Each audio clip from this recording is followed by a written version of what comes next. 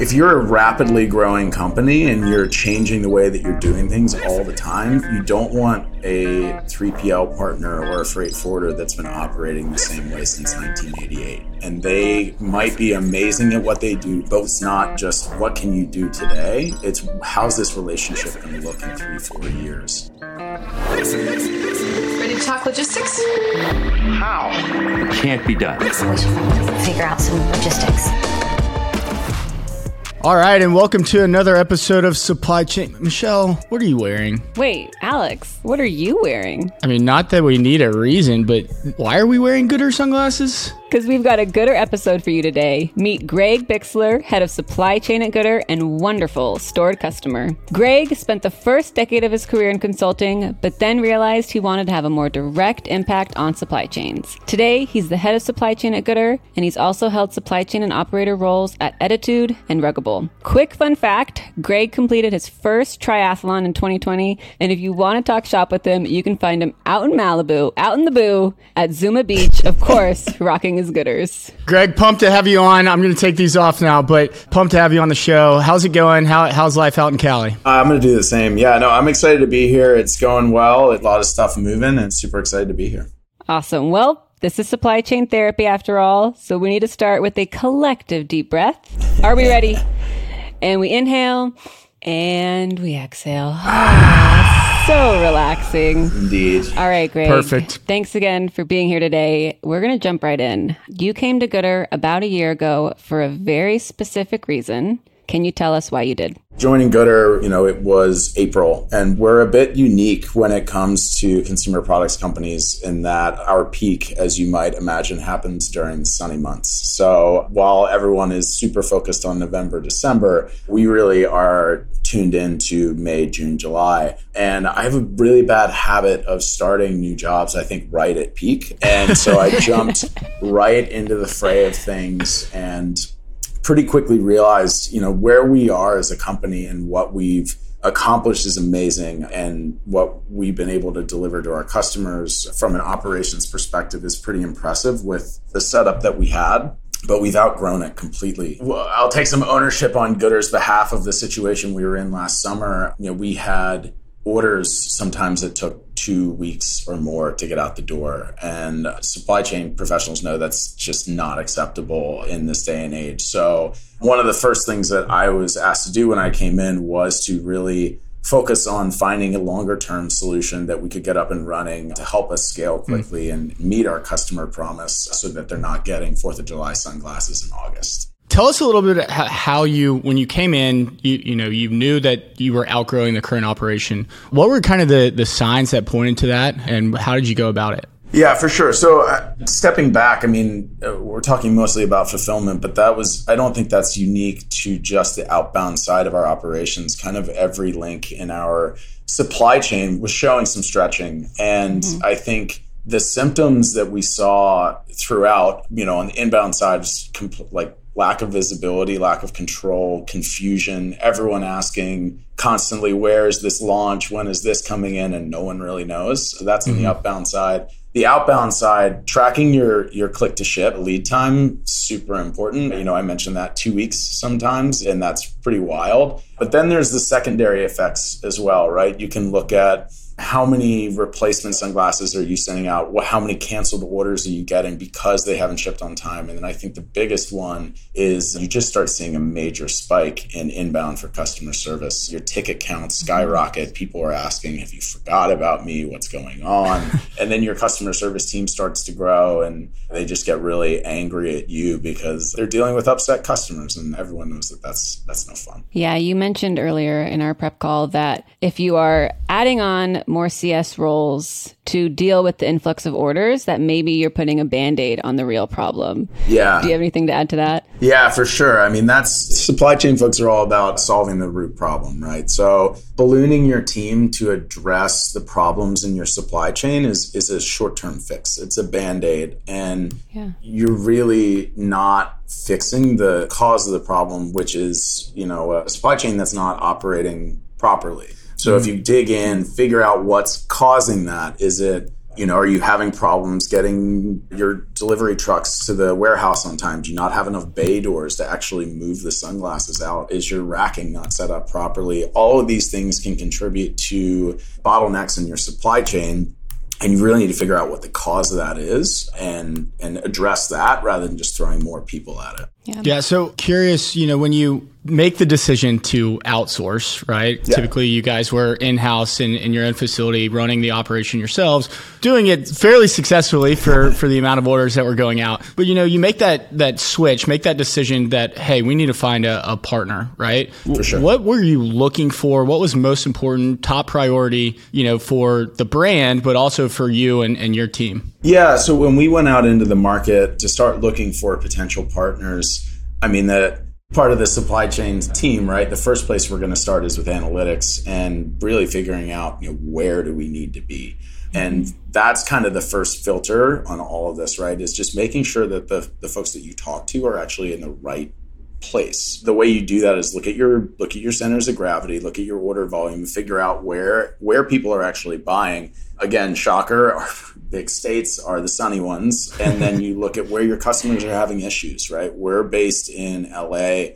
And if your product is getting out the door late, 2 weeks late, maybe, and then you're shipping to Miami, that's a really long distance for that package to travel. So location's kind of the first filter that you start with. The second is really looking to find a partner that culturally, I think, is a good fit for you. I've always thought about this in two ways. So, you want to work with partners that are at a similar life cycle stage, if that makes sense. If you're a rapidly growing company and you're changing the way that you're doing things all the time, you don't want a 3PL partner or a freight forwarder that's been operating the same way since 1988. And they might be amazing at what they do. They may be crushing it. But when you need to change stuff or you need to rethink your approach, they're not going to be as agile. So I think what was super important to me and has always been when I'm looking at the partners I want to work with is, do they have the same mindset about growth? Are they expanding in ways that make sense for our business? It's not just what can you do today? It's how's this relationship going to look in 3-4 years?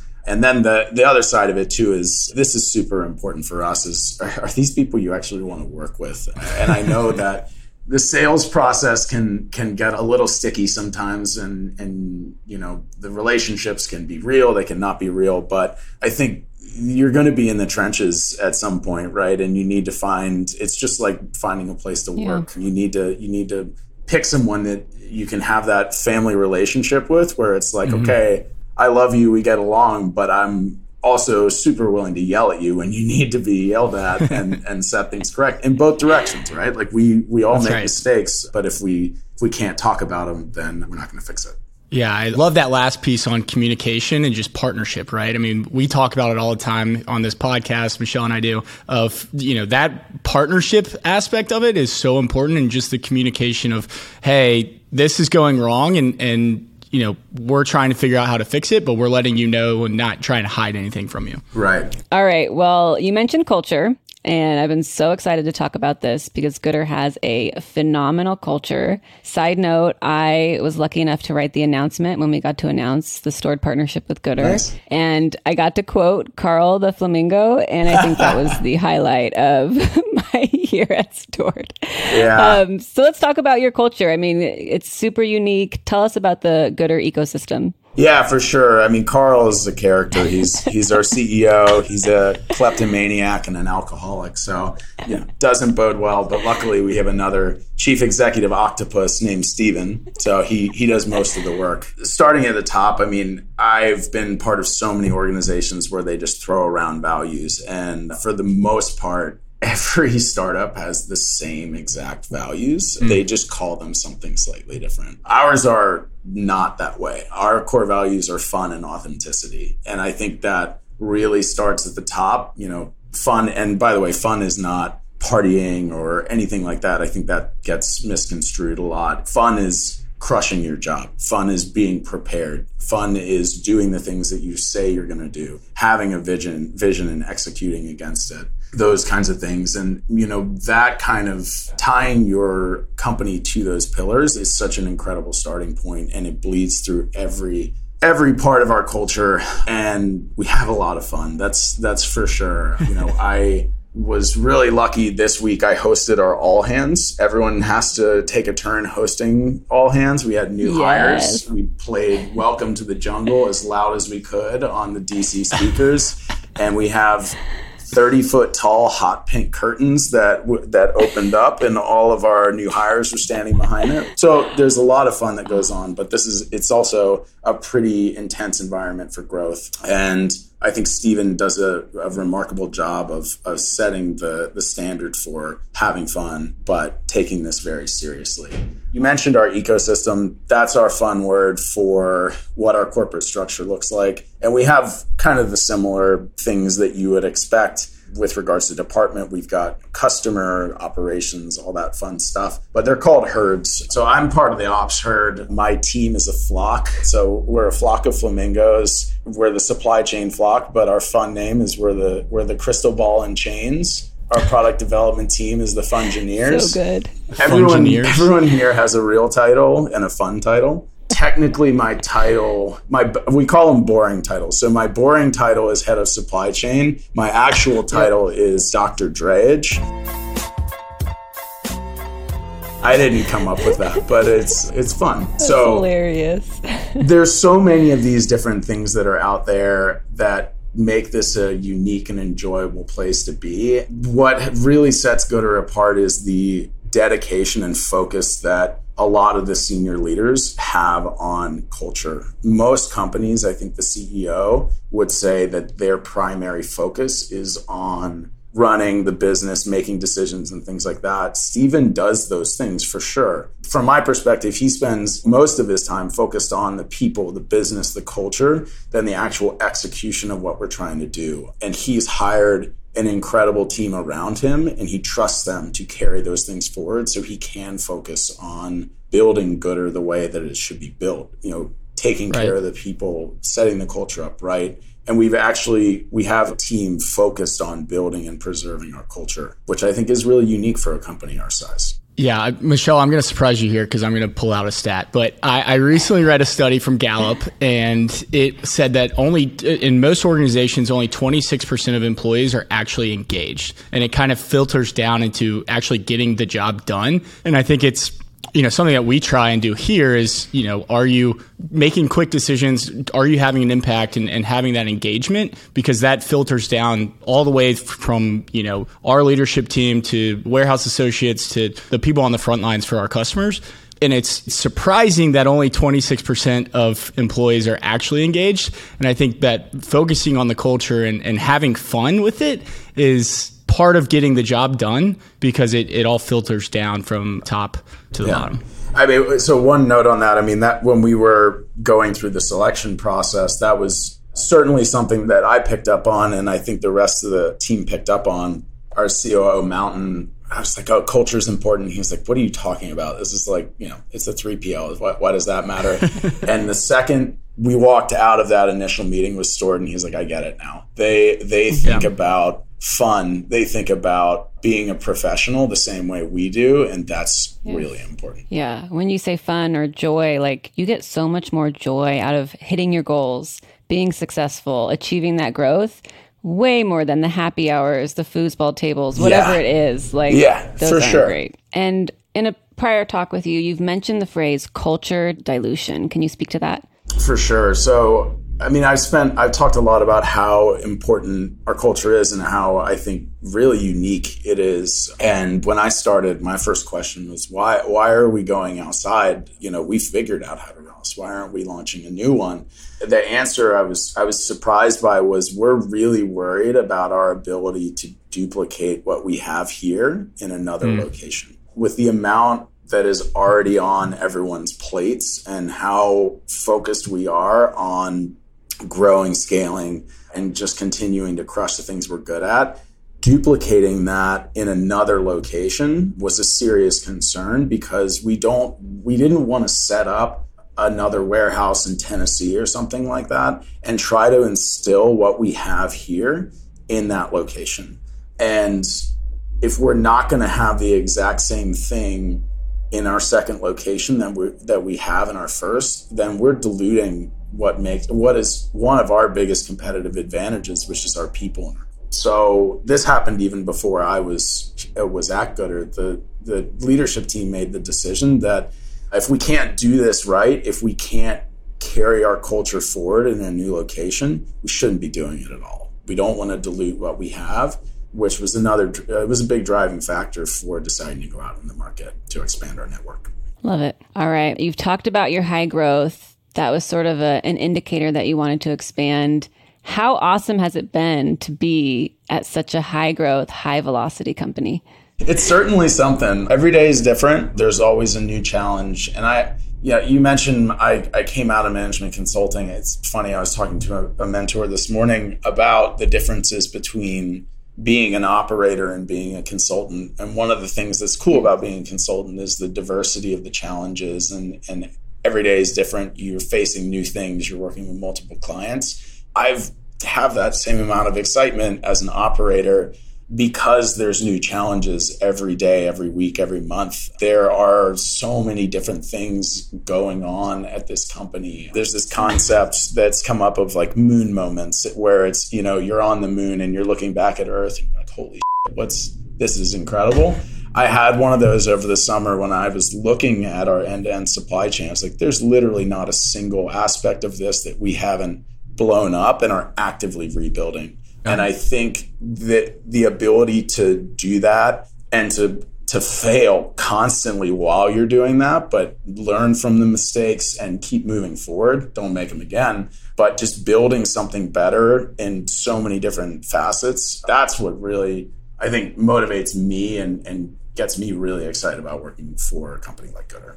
The other thing I wanted you to speak to a little bit is some of the positives, the joy, like what are the benefits of that growth and what are the challenges? Because I know you guys have experienced both sides so much and how wonderful it is. And also as you grow, you run into new and bigger problems. Yeah. Again, it's funny how all this stuff is coming together. So each week when we have these all hands that I was talking about, Sean, who is a huge part of our culture, will give a talk on one of the pillars of our culture. So this week was actually about growth. It is one of the pillars of our culture. And I think a huge aspect of growth at goodr is the mindset. You mentioned having a growth mindset. And to us, what I think that means is taking big chances, being okay with failure, learning from it, and continuing to push forward.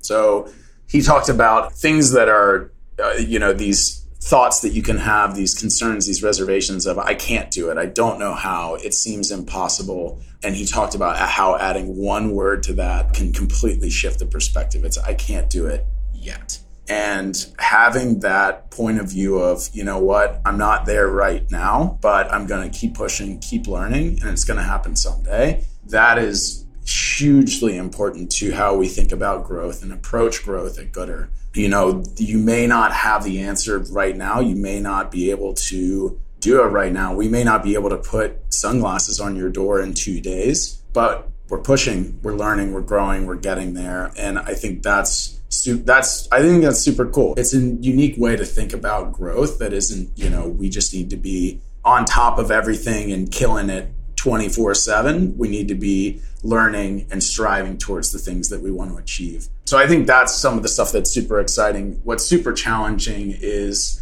I don't think we're unique in that we've only got so many hands and so many eyes, and we've got a lot of customers. We're really lucky in that way. And we're really lucky that our customers are cool, they're fun, they're doing really interesting stuff. But there are challenges associated with trying to keep up with your pace of growth. And then, we try to make things as scalable as we can, but you outgrow stuff a lot. Sometimes you got to stop what you're doing, hit the reset button and go back to the drawing board. And that can be really hard sometimes. Usually you don't realize you're there until you're way past the point when you should have made the change. I always like to ask supply chain leaders this. You are dealing with constant fires, whether it be your CS team saying, hey, we're getting an influx of phone calls, or, dealing with a manufacturer or a partner, a packaging supplier, anything like that, how do you prioritize your day-to-day and the challenges that are coming across your desk or your computer? That's a great question. I mean, when you have a large global supply chain, there's always something that's broken and usually multiple things broken. So I'm really lucky, and a skill that I've been trying to sharpen and hone in a lot is, as a leader, realizing that my role is not to jump in and solve all of those problems individually. And I am incredibly grateful and learn from my team on just every day. And I have such a tremendous amount of trust in them that I don't feel like I need to jump in and solve all of the problems for them, because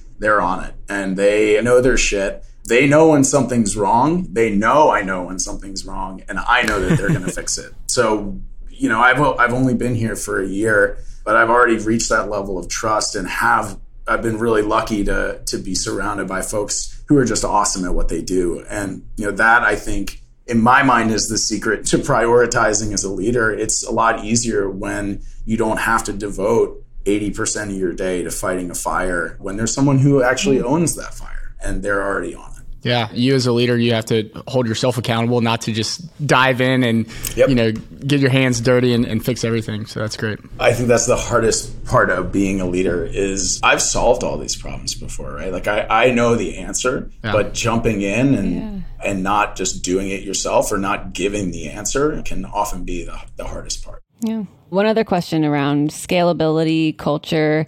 We've talked about how you don't use models in your photos. You have scaled to a point where I'm sure you could afford models, but you don't. So tell us, you know, what do you use instead? And maybe where do you film them? Because that's really pertinent to our industry as well.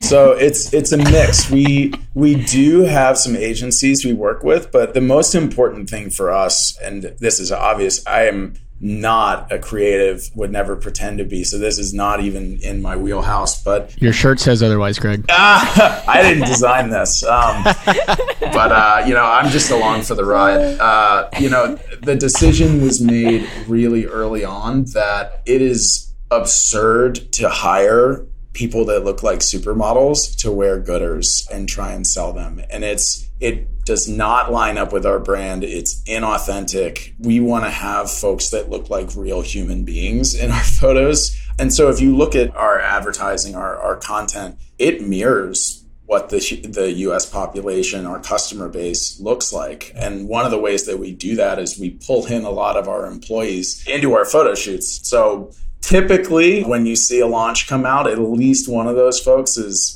a goodr employee. I've been lucky enough to keep myself out of the photo shoots so far, but I'm pretty sure I'm on the short list. Yeah, now there's a bullseye on your back. Oh, for sure. They've been talking to me about getting in there, so it's my days are numbered. But I'll answer the second half of your question around, you know, where is this done? Again, we want to mirror real life as much as we can, so we do a lot of shoots out in real life, but we also have a pretty amazing studio called the Movie Ranch in our warehouse. And this space, our creative team can do insane stuff with. So we launched ski goggles this year, and it was September. It was the summer when this was happening, and there's not a lot of snow or, you know, operating ski mountains at the time. So our idea was like, let's just make our own. And our production team found someone in LA who had a ski lift chair for some reason. I don't understand. They brought that into our warehouse. They brought a bunch of snow machines into our warehouse, and they shot a full winter scene with all of these different aspects, real snow in our warehouse. And one of the main models was Chewy, who is the man and works for goodr. So he's the guy with the gauges. If you're ever looking at the Snow G shoots, he's the best. That's awesome. Love it.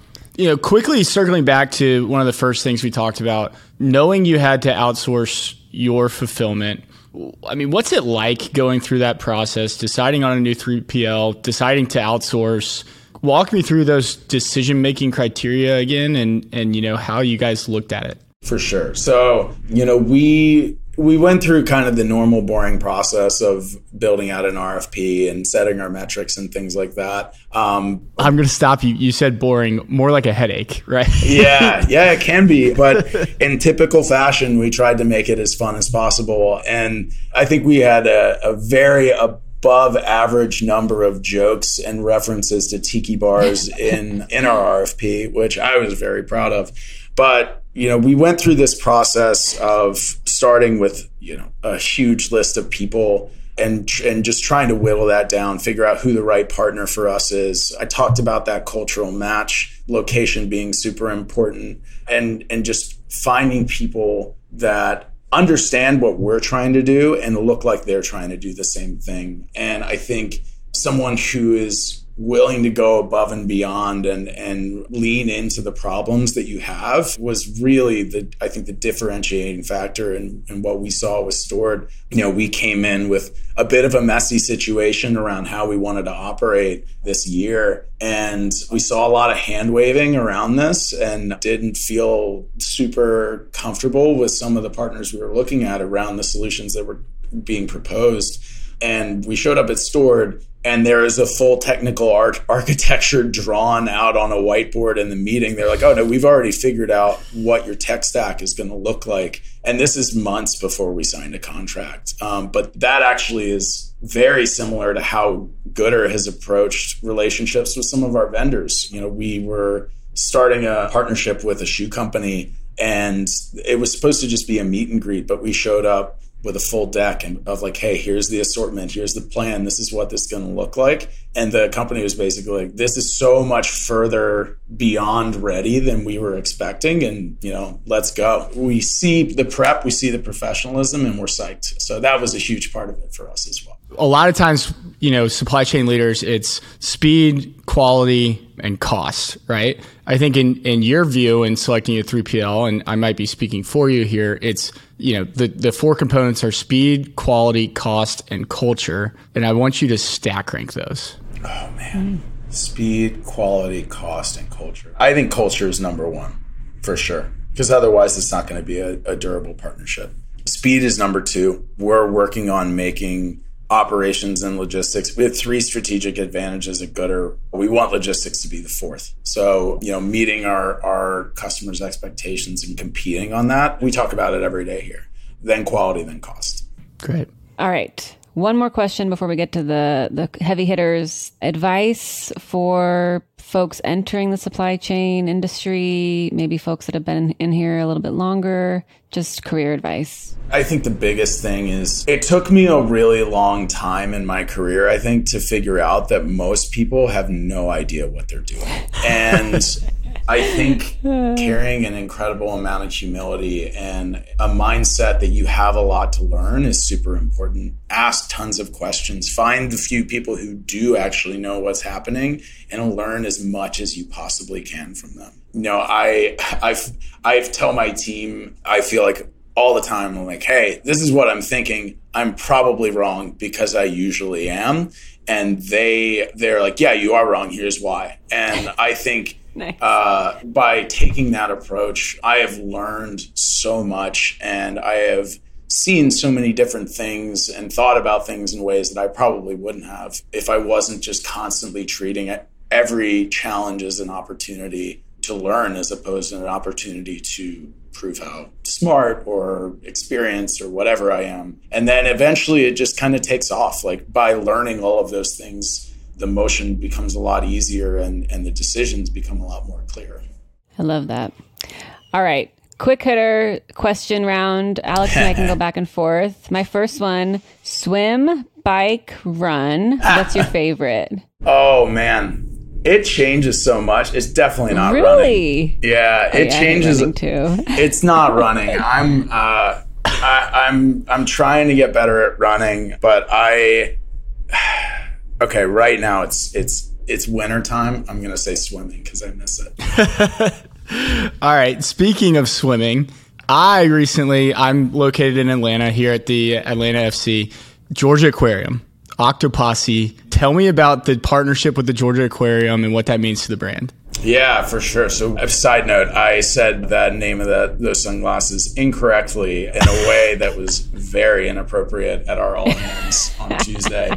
But that partnership was super cool. And I y'all know this, I used to live in Atlanta, love the Georgia Aquarium. The giant whale shark or whatever Home Depot sponsors there is just incredible. But yeah, that's been a really cool partnership. We work with organizations sometimes to help try and drive awareness and help really promote their brand as well. The Georgia Aquarium was one. I actually don't know how that partnership started, but what was super exciting about this was, so I mentioned Steven's our chief executive octopus. His favorite animal is an octopus, and his lifelong dream was to hold one. The Georgia Aquarium made that happen. So that is awesome. It was a no-brainer, right? The first pair we came out with was Octoposse Paparazzi. Got it right. Paparazzi. Yeah. That's right. Awesome. All right, I think that's a great place to end. Greg, thank you so much for having us. If you don't have a pair of goodrs already, go get yourself a pair. They're awesome. Thank y'all. This was great. Thanks, Craig. Thank you for listening to this episode of Supply Chain Therapy, a podcast brought to you by Stored. Make your supply chain a competitive advantage. Go to stored.com to learn more.